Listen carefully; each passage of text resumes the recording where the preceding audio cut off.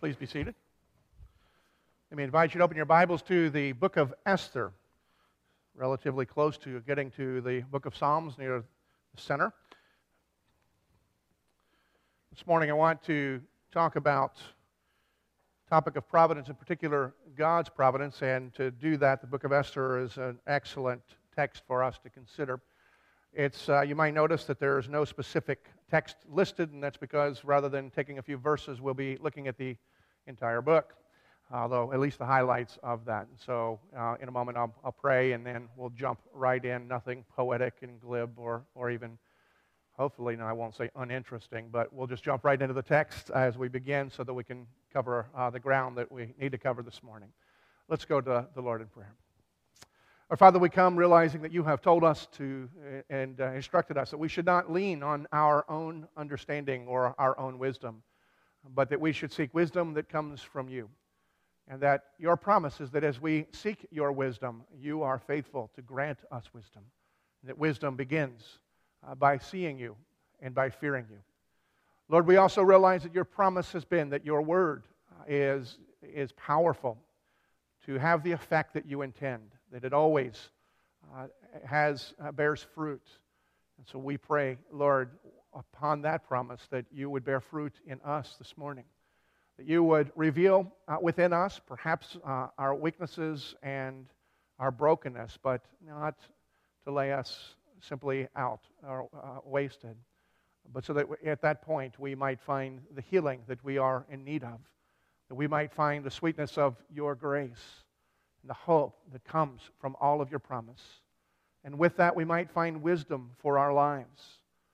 Lord, I pray that you would bear this fruit within us, that you might strengthen us and help us to grow to be more like Christ and to build us up together until all reach the full maturity in Christ Jesus, through whom we pray.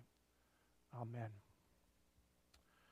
The book of Esther is essentially a story of God's people and how God has preserved them from the threat of extinction. There's a number of themes that run through that, and we'll touch on some of them, but that's a simple overview of what this story is about. It's a pivotal point in history, the history particularly of God's redemptive plan. The people were in threat of being exterminated, and therefore they were facing very, very dire circumstances. Now, when we think of Esther, if you're familiar with it at all, we tend not to think of it as that significant of a period of time. When we think of times through history where there was great threat and there was and great difficulty, we might think in terms of Egypt and Israel's escaping Egypt, and as they were fleeing with the Egyptians pursuing them and up against the Red Sea, and God's grace to provide for them by opening the Red Sea, allowing them to escape, and then closing in over the Egyptian army, to delivering his people, protecting them from the harm of those who would do them in. But we don't necessarily think of Esther, but it's important that we understand that this is a dire time in the history of Israel. There was a plan to eradicate every Jewish person, and this is what they were up against. Now, that fact itself kind of highlights some problems that we see in the book of Esther, problems that we need to embrace in order to understand what God is doing here. We need to feel that tension that has been revealed in order to know what God is doing here. Because if we remember the series that we've been doing, looking from Genesis on, the call of God and the promise of God was that he would call a people to be his own. He would bless those people, calling them from out of the nations. He would bless those people, and then through those people, he would bless the nations. Those people themselves would be a very blessing to the nations. So he calls Abram and promised not only to Abraham to bless him, but all who were his descendants, all of his descendants would be used and would be a blessing. And yet here in this story, yet again, we find the people of Israel facing the possibility of annihilation. The very people God had called, the very people God had blessed, the very people God had planned to use, is a very real possibility, a very real threat that they will no longer even exist. They would be entirely wiped out. If you're one of the people that are part of the nation of Israel, one of the things that it's important to understand and for us to feel is what's at risk here, what's at stake here, is not just the future of the Hebrew people, but God's very plan, God's very promise. You see, the people that are in this story, they have no idea how things are going to turn out in the end. And so while they're under the threat, they have to be asking themselves questions like, can God be trusted? Will God deliver? Important questions. Questions that you and I ask from time to time. Because I don't know about you, but there are times in my life when circumstances are difficult, and I'm prone to ask those kinds of questions. And yet there's something that's also significant in the book of Esther that makes the problem even more vivid.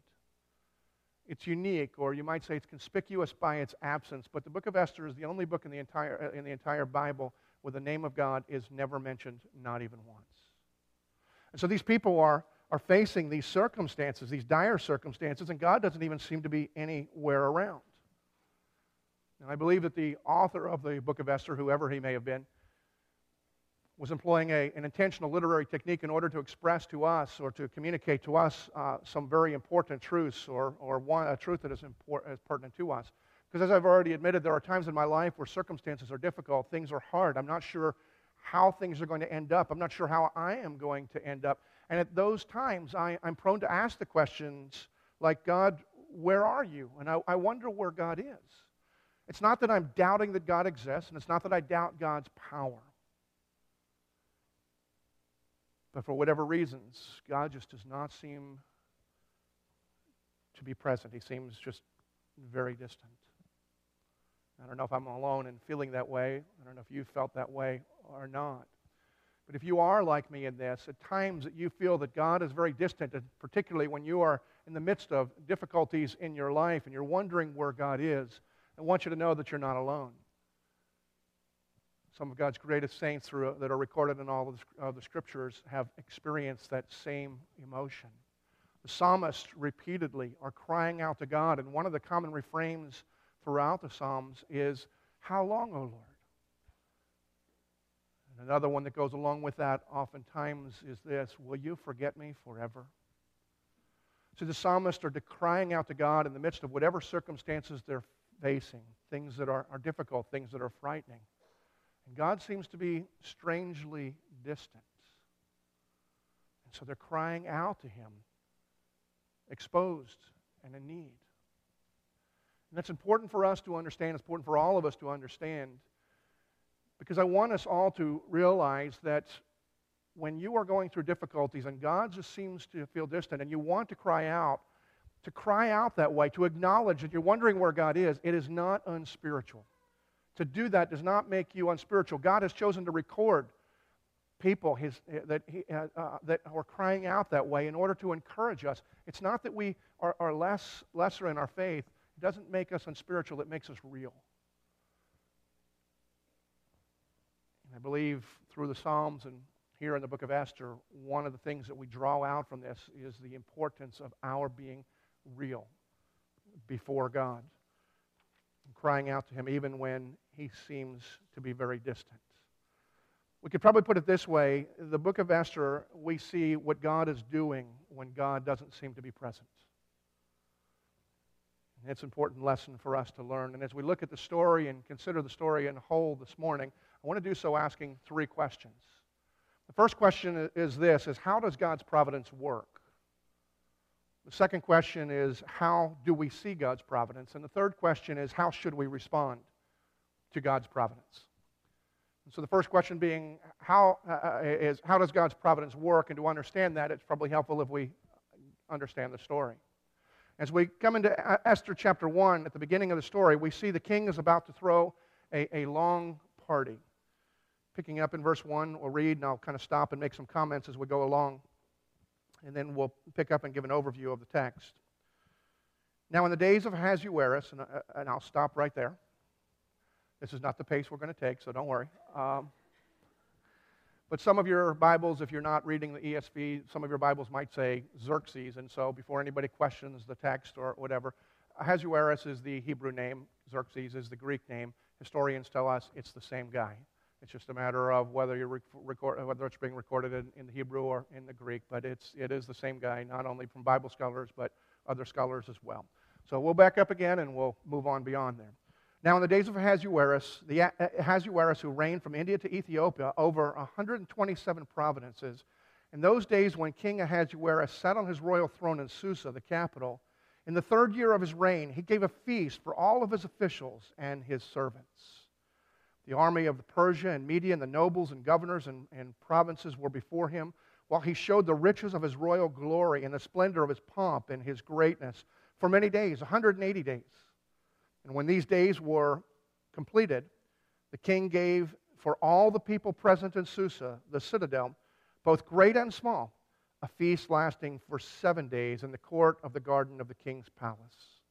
Now, what's going on here is the king, 3rd year of his reign, deciding that he's going to throw a party. This is a guy it's really an interesting guy. I find this king, in many respects, a guy who is easy to like. There's some admirable qualities that we see even revealed here at the very beginning. Some others that we'll see in just a moment. But the king decided he's going to throw this celebration, and this celebration is not just for the elite of the society. This is a celebration for everybody that is part of his kingdom, his extensive kingdom. This is a powerful and influential guy. It talks about the reign, not only geographically from India to Ethiopia, but there's 127 different entities or states or provinces that he has authority over. Think about that. It's basically 2.5 times the authority that the President of the United States has, having only 50 states and then a few territories. So this guy was powerful and influential, and yet he was concerned about everybody in the kingdom, and he wasn't just hanging out with the powerful, but he's throwing this party for even the servants, and the servants were anybody who lived within his realm. And the party was an extensive party. It says for 180 days. Now, Bible scholars tell us that it probably was not 180 days of party or 6 months of straight party. But it would be more like a festivity that we have in our own culture, whether it's a generation ago, the bicentennial year, or a few years ago here that I imagine what Jamestown 400 was like, that you take a long period of time, and throughout that period of time, there are regular festivities. People come together and they celebrate and they have their party. And then at the end of that time, it says that at the end of that 6 months, there was actually 7 days of party. So they have 6 months basically of intervals where there's regular festivities, and then at the end of it, there's Mardi Gras. And so everybody comes together at that time. Now, as we move on, and there's a description as the people come in, verse 6. There were white cotton curtains and violet hangings fastened with cords and fine linen and purple to silver rods and marble pillars, and also couches of gold and silver on a mosaic pavement of pomfret. So we see just no expense was spared. Everything that belonged to the king, he was bringing out the finest things wherever the party was being celebrated. And so the king is throwing this elaborate party, this extensive party, he's inviting everybody to it. There is some very commendable things, although we also see something here that is a little less appealing, is that the purpose behind the party is he wants to celebrate his own glory. The whole purpose is, let's have a party, and then everybody can come and see all the stuff I've got, realize all the power I have, so that people will admire him. And so he may have been a good guy, but he was lacking in humility. So the party went on. Particularly, we move forward in the text. Let's pick up in verse 7.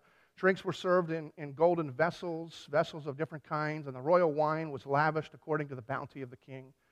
And drinking was according to this edict. There is no compulsion, for the king had given orders to all the staff of his palace to do as each man desired. And so, as the festivities are going on, even in this last week when everybody was drinking up, the king says, but everybody understand this, if you don't drink, don't worry about it. While everybody else is raising their glasses to the toast, he's making it clear nobody should feel under any compulsion to do this. If you don't drink alcohol, go sip on your iced tea or whatever it is that was your alternative. And so again, he's a sensitive guy here. And yet we see some foolishness as we continue on. Verse 9, we do read this, that during the festivities, Queen Vashti also gave a feast for the women in the palace that belonged to the king Ahasuerus. And then in verse 10, we see, as the party goes on the 7th day, when the heart of the king was merry with wine, and that's a Disney way of saying the king got drunk. He apparently was not a mean drunk. He was a merry drunk. He was a happy drunk. But he was merry with wine, and in his merriment, he becomes foolish. He commanded his servants, the 7 eunuchs who served in the presence of the king, to bring Queen Vashti before the king with her royal crown in order to show the peoples and the princes her beauty, for she was lovely to look at. So with all of his good attributes and good qualities and likable qualities, the king in his drunkenness actually, he's soaking in all the admiration that people have for him and for all of the great stuff. People are admiring everything he has. And then in his drunkenness, he says to his friends that are gathered around the table, he said, "You think this stuff is great? I've got a trophy wife that'll knock your eyes out." And he sends for her to come in. And we meet Vashti here. Vashti's an interesting character because Vashti, for reasons that are, who is the queen, for reasons that are not difficult to imagine, she didn't think this was such a good idea. I mean, the text tells us that she was beautiful, so chances are guys have been hitting on her all her life, at least before she became the queen, where you could die for hitting on her. And she probably had enough of it. And she realizes that the whole purpose of her being brought out was so that she could be ogled by a bunch of drunken guys. And she says, "This is just no way. This is ridiculous." And so she sends word back that she is not coming. So Vashti is fascinating in this way. Feminists love Vashti. Because Vashti first says, "I will not be objectified. I am not just an object for men to look at." And then second, she says, "No man's going to tell me what to do, even the king." And so for that reason, feminists love her, but I think that feminists shouldn't be alone in that. She should be commended for that because it was a stupid and a ridiculous quest. But even while she should be admired for this, she also had some nerve because she's taking a great risk in saying no to the king summoning her to come in and to be ogled at by the bunch of drunken guys. Because in that day, the king had absolute authority over everything within his realm. What the king said happened. Even what the king didn't say, if you were not summoned into the presence of the king, you did not come into the presence of the king. This was not just for the subjects, this was even for his wife or his royal council. And here the king is summoning her, and she's saying no. And he's summoning her not even like they're at home or in their castle, and she's in one part of the castle doing what she's doing, and he's in another part of the castle watching the game on the big screen TV, and says, I want to talk to my wife, and sends a servant to go get her, and she says, I'm busy, maybe later. It's not a private matter. They're in the midst of the celebration. This is the highlight, the climax of a 6-month celebration, celebrating his glory, his authority, his power. And then he's going to put on display his greatest glory, his treasure, his trophy wife. And he sends for her, not even thinking that there would be a possibility. And she comes back and says no, while he's standing there, sitting there with all of his friends. I mean, this was scandalous. And the text tells us that the king's anger burned within him. We read that in verse 12. But then we also realize that it says that he kind of calmed down a little bit. And so rather than exercising the authority he had, and he had the authority to execute her for saying no, because this was just scandalous, he sought his advisors to see if he should do anything. His advisors came in and they acknowledged that it was a scandal, and they were operating with great fear. They said, if she gets away with this, and every woman in the whole kingdom will stop obeying their husband. And so there'll be horror. So they got to do something. And so the advisors come up with a plan. And the essence of the plan is this. They're going to fire Vashti and then go find themselves a new queen. Vashti would be banished. She would no longer be queen. She would be sent away, and her name would never be mentioned again in that kingdom. And then they were going to go secure for themselves a new queen. Now, the new queen is going to be selected through a process that we see in Esther chapter 2. And rather than going into the details of the text, I'll just tell you this, is that what they decide to do is basically an ancient Persian version of the TV show The Bachelor. That's what they're going to do. You got one guy, and then they're going to gather all of the most beautiful young virgins, which means young women, probably 18 to 20, 21 years old, that are in the kingdom. They're going to gather all of them together, and then each of those women is going to be given 1 year to prepare themselves, to beautify themselves at the king's expense. And then after that year is up, each woman would be brought in turn, one after the other, for one night with the king. And then the king would decide whether he liked the woman or whether he didn't like the woman, and he would end up, ultimately, there would only be one winner, and there would be one who would be crowned queen fully. And this was a horrible position for these young women to be in. because there was only one winner, and nobody knew what was going to happen. For almost everyone, it was going to end very badly. If it was a woman who came in and the king wasn't particularly interested in her, it wasn't like she would be able to be sent back into society as a whole and she would go on with her life.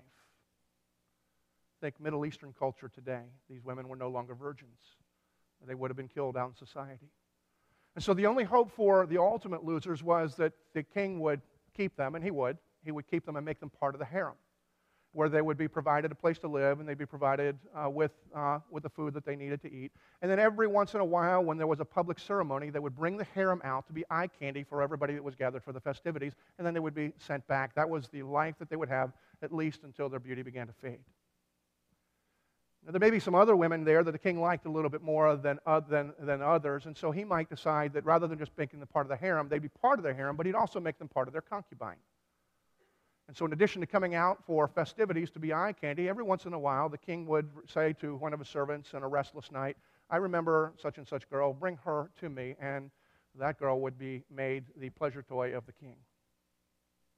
Now some of the women he would like perhaps even more, and he would choose to make them one of his wives, one of many wives. It's barely a step above the concubine, but at least if they were made one of his wives, they would not be queen, but their children would be provided for. Children would be educated, they would have status, they would be royalty, and so there was a future for the children. And so while the woman's life was basically over, at least she had reason for hope for her children.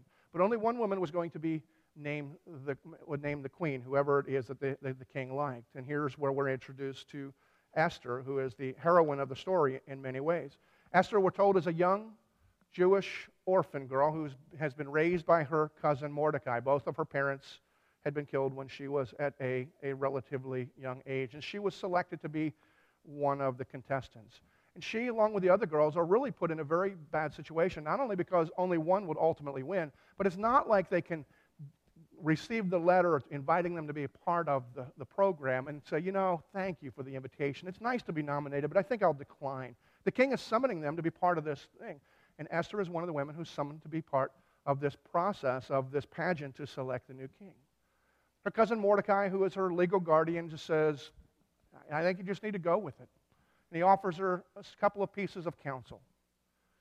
One is, he says, it may be better, just don't tell anybody that you're Jewish. Don't bring religion into this. And then the second piece of advice he says is, do whatever you need to do to win. And so Esther goes along with the process, goes along with everything that's involved, goes and gets beautified. In fact, she goes even further. She, in her slickness and at Mordecai's encouragement, she actually is smart enough to find the eunuch who is overseeing all the girls. She gets in good with him and finds out what the king likes in order to prepare herself. So when she spends her night with the king, she knows exactly what the king likes to put her in a better position to win, which she ultimately does. Now, when we look at Esther, Esther is a picture of, in one sense for us, of moral confusion. So we think of Esther as the heroine, and she ultimately is. She's the one through whom God would deliver his people, spare and save his people. And there's a book named for her in the whole Bible, so she must be good, right? And yet when we look at Esther, her life, her attitude, and her actions, we find ourselves, if we're looking at the story closely, we should be scratching our head and say, she's not an example for anything. She's certainly not a moral example of the way that we ought to live our lives. Why do we celebrate her so much? And it can cause some confusion because we are so prone to read the Bible looking for our moral heroes and examples of how we are to live. And if you look at the way Esther lived her life, the way she compromised at almost every turn, that's not the way we would encourage any of our daughters to live. We need to understand that Esther presents to us a reminder and a challenge about how we read our Bibles. We need to be reminded that the Bible is the story of God from beginning to end, and how God preserved, called a people, and has promised to deliver a people, and how God is blessing the nations through the people that he has called. It's the story of God. And the people that God calls often are very flawed, just like Esther, and God does not spare the details of their character flaws, which is a reminder to us that we're all flawed. And yet it's not about our goodness or the behavior that makes us acceptable before God. It's His grace and His calling on our lives. And so we see Esther as a reminder that she's not somebody that we would lift up as an example of virtue, but as somebody who is broken in almost every way. In addition to the compromise, you just think of her in a psychological way. The counselor had him, he comes in. I mean, one, you read the story, she's somebody who always needs to finds the favor of guys. She just is consumed with what guys think about her. She's somebody that uses her beauty in order to manipulate, whether it's the eunuch or her cousin or the king. She just, characteristics, counseling, and we say she has some issues. Now, maybe they're wrapped up in the fact that she was orphaned at a young age. We won't delve down there, but we see a very, very broken person who is not made whole before she starts being used by God. And so Esther goes along with the whole thing, and eventually she's the one who's selected to be queen. We continue on in the story. We see her cousin Mordecai, who he continues hanging out as his cousin is now selected and coronated as queen. And we're told that Mordecai likes to hang out. It's called the King's Gate, which is not so much a gate as it was it would be more equivalent to our county courthouse. It was a place where little civil justice matters were adjudicated and worked through. Apparently he was a court junkie because he just kind of hung out there, knew everybody that hung out there. One of the royal officials that would come from time to time was a man named Haman. Haman had a history of just despising the Jewish people. Scholars tell us that his name indicates that he came from a people, a tribe that had been wiped out by Israel in previous battles during the time of Saul or during the time of David. And since it had only been a few generations, he was still feeling the sting of his people having been wiped out, even though he himself had prospered. And so he just had this bitter hatred of the Jews. And he encounters Mordecai one day, who himself is Jewish. And Mordecai doesn't give Haman the respect that he thinks that he deserves, and so it just ignites the fuse in Haman. And so he decides that there's something need to be done about these Jewish people.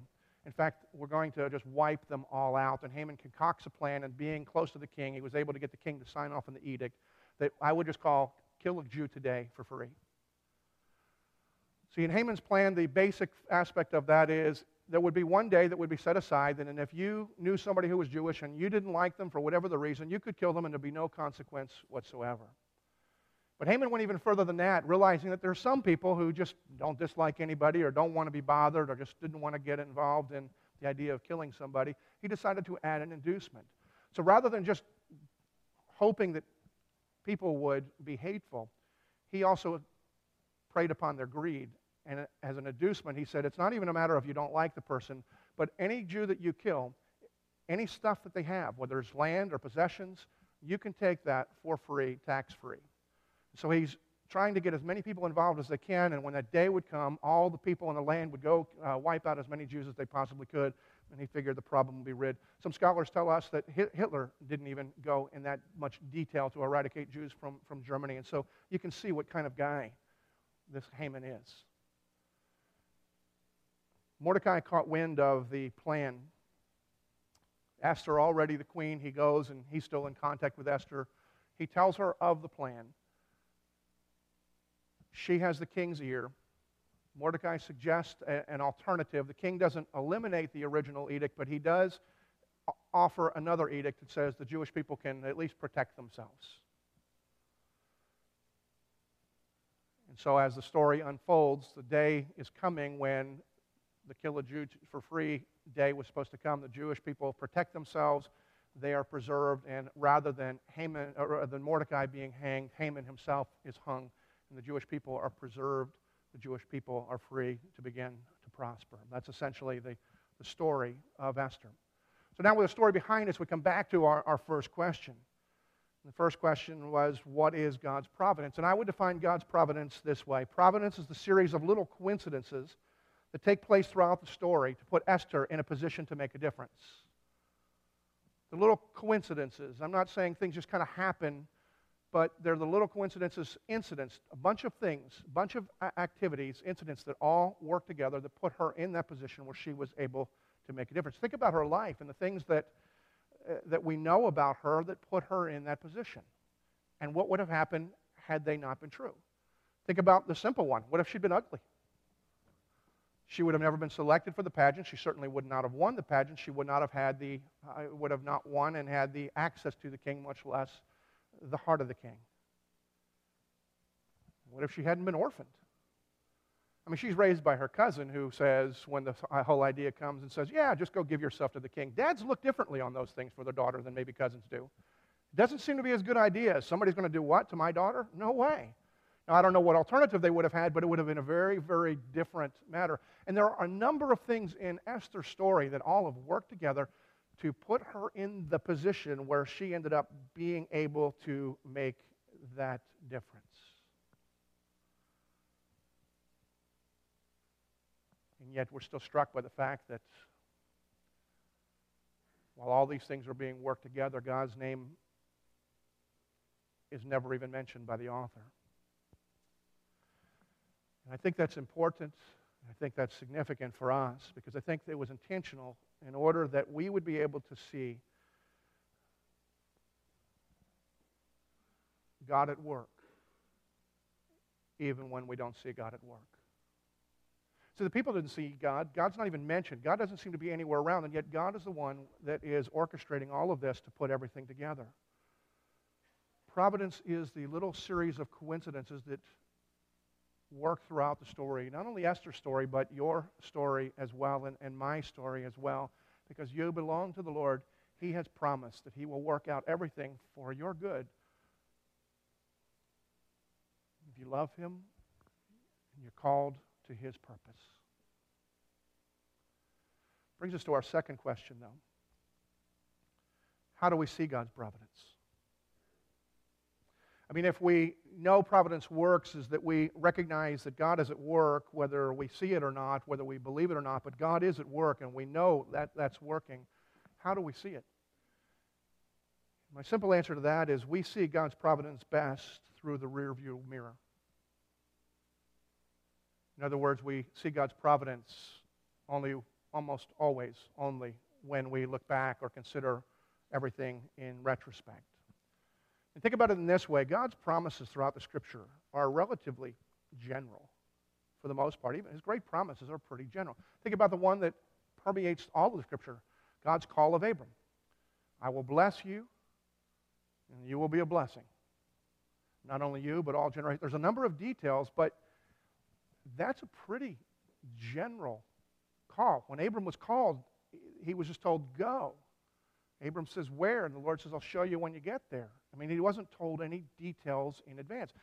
And throughout the Scripture, most of God's great promises are relatively general. Very rarely do we find specific details being given. Sure, Paul was told he'd be persecuted, wasn't necessarily told how, wasn't always told that would be the case. But very rarely do we see very specific details about what is going to happen in the immediate future, in somebody's immediate future. And even on some of those instances, some of those occasions where we have those kinds of details, the people don't usually get it. They don't understand. You think of Jesus as He's sharing with the disciples as He's coming to the point near the cross, and He says, the Son of Man has come to die. No one takes my life. I lay my life down. But the Son of Man must die. And the disciples listening to these specific details of what's about to take place, and they just say to themselves, well, that can't be right. He must be speaking metaphorically. And they just don't get it to the point that they're shocked when everything Jesus prophesied had come to fulfillment. And that's like throughout the Scripture we see that. There's very little detail given in God's promise and very little and even when it is, there's very few people are able to get it. But one of the things we need to understand from that is that the people that we're told about in the Scripture, day in and day out, they are usually operating with about as much information as you and I are operating with in our day-to-day lives when we are trying to find out what the will of God is. We know who God is. We know His character. We've been able to see that throughout the Scriptures and experience it in our own lives. We know what God's great promises are, so we know what God has said is going to happen in big picture terms down the road. We know that God is at work, and we know what God is doing. He's on mission to gather to Himself people from every tribe and tongue and nation. We know where the heart of God is. We know some great principles, but we don't know much more detail than that. And we know that to walk faithfully, to live by faith, is to know that God only desires good for you. Step out in faith, doing what you need to do based on the wisdom you have, knowing the character of God, your giftedness, the circumstances, and apply that. And so you just step out, even if you're not sure where you're stepping.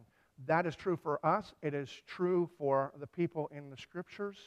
We just are not given a lot of detail about the mind of God, about the will of God for our day-to-day lives. And that bothers me. I want to know. I want to know what God's will is for my life, not just for today. I want to know for tomorrow. I want to know God's will for my life for the next 5 years. I want to know for the next 20 years. I don't know how long after that I'll be around, so I'll worry about that later. But I want to know. I tell myself I want to know because knowing God's will, I can put myself more in conformity to God's will. The reality is I want to know because I want to know. And because I might have alternative plans that the Lord and I can talk about when some of the plans that He has for me don't look like they are to my liking. Those times where I will be experiencing suffering, failure, heartache.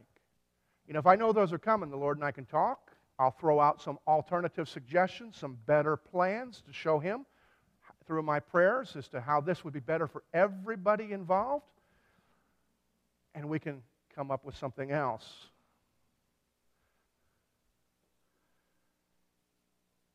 It's just difficult for me to accept that God doesn't give us the details that I want.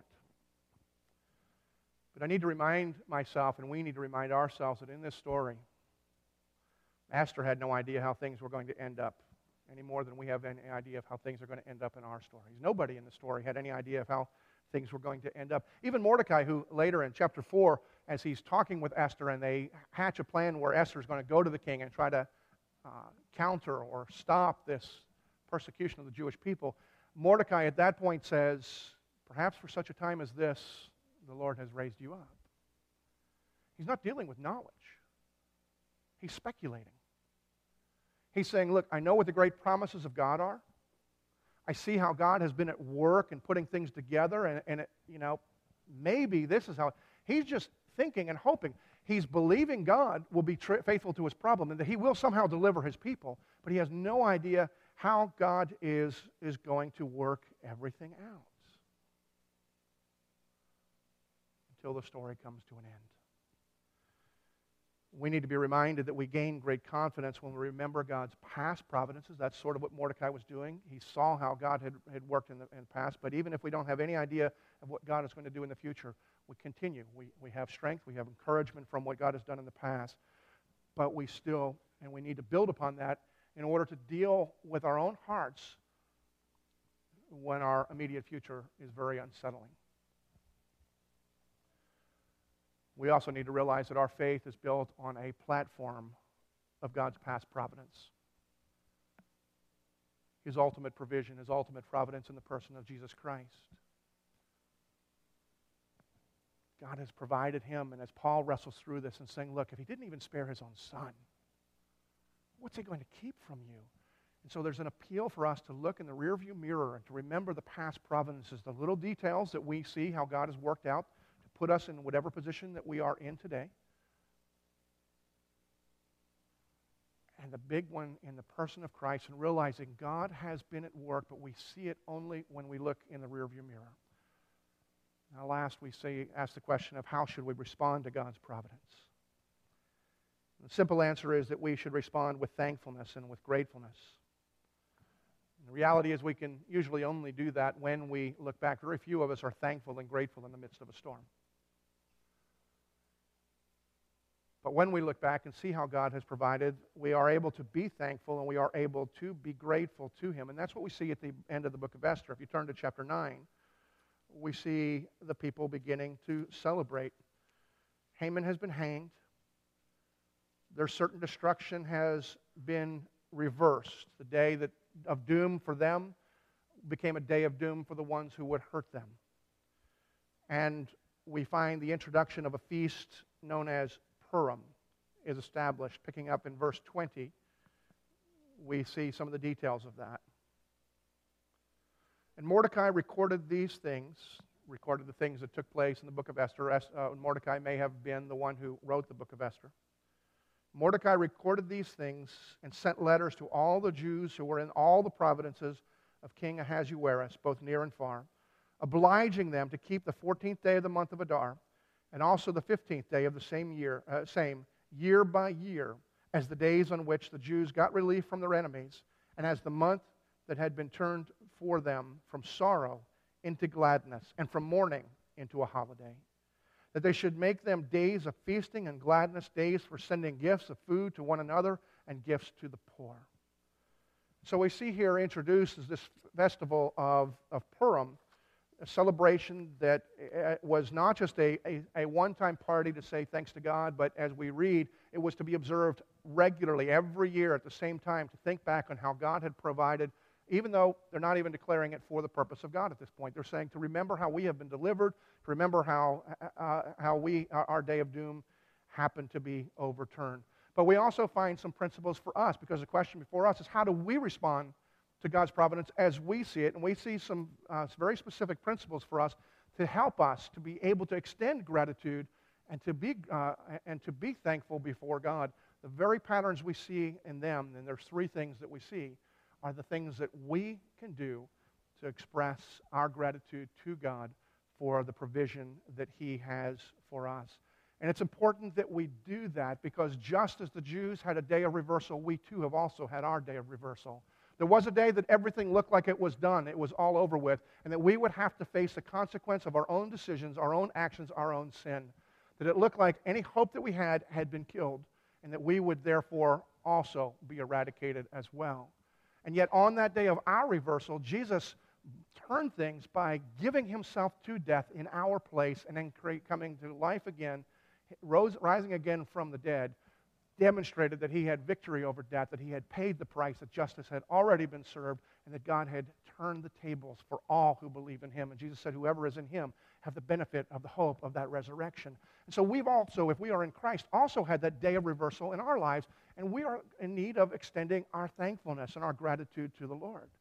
And the first thing we see that we are to do is we celebrate. We see that for them. The instruction was we're going to have a celebration. We're going to have a time where people are to come together and to celebrate the reversal that took place. And you and I, when we commit ourselves to coming to this place every single Lord's Day, that's what we are doing. We come to sing praises to the God and to celebrate the very action that Christ undertook in order to turn the tables on what we deserved and what we are now promised. We are called to gather together and to give celebration of this day that has been set aside not just once a year, but every single week to celebrate the resurrection and the victory that we have. Second, there's a giving of gifts. They were giving gifts of food. I assume not fruitcake, because who would celebrate that? That doesn't make friends, I don't think. But they were giving specific gifts of food to one another. And they were just giving gifts. And it's just an expression of the relationship they had, the commonality they have, that they shared in this life that had been overturned, this life that they now have together. In other words, what we see here is that their lives were lived in community. And by gathering together and living in community and by giving to one another, whether they are in need or not, but just by extending tangible expressions of love to one another, we are celebrating what God has done for us, giving to us what we did not deserve, what we could not secure. We are giving thanks and honoring God in our activities, just as the Jews did in the Feast of Purim. And then there's a third one, which seems a little odd perhaps, is that they remembered and they gave gifts to the poor. Interesting thing is it doesn't say the first part says they gave gifts to one another in terms of the gifts of one another. It was to other believers, others who were part of the household of Israel, the household of faith. But this doesn't indicate that the poverty, those who they were giving gifts to, were necessarily poor Jewish people.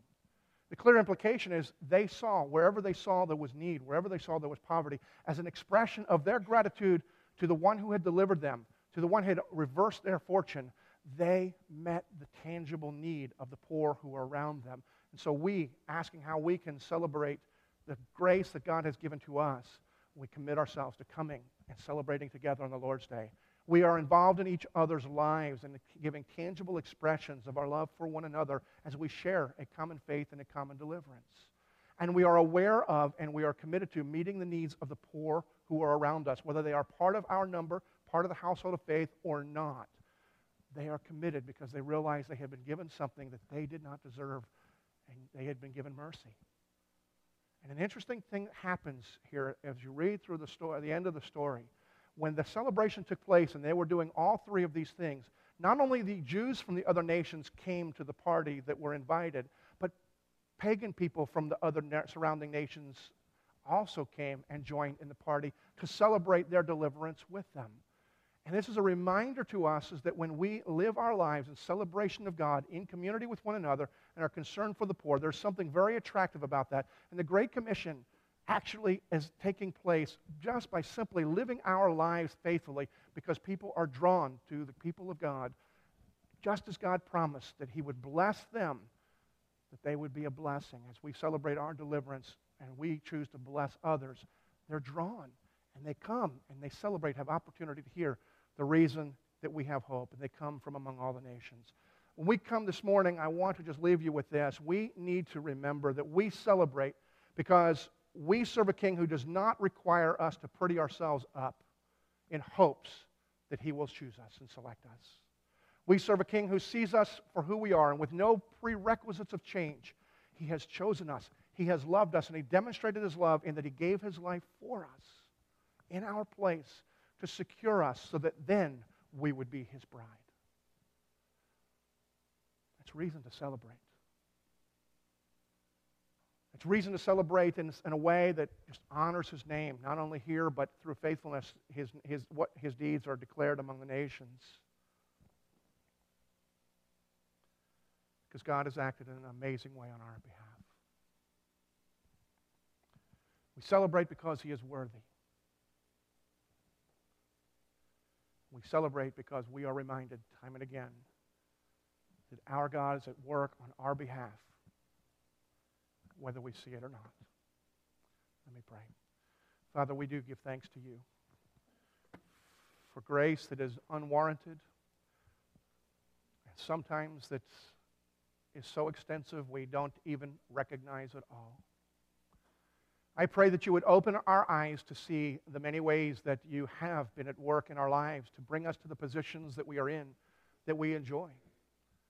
And for those who are in positions that are more treacherous, I pray that the story of Esther and the examples of providences in their own lives in the past and the ultimate expression of the provision of Jesus Christ will remind them of Your love and that they can trust You even in these circumstances. Lord, help us to know that even when You seem distant, even when we wonder where You are aware, You are at work, and Your love is being expressed, preparing us for more than we can even imagine. Lord, we are in need of understanding, so remind us both by Your Word and by Your Spirit that we would have strength and joy. I pray in the name of Christ.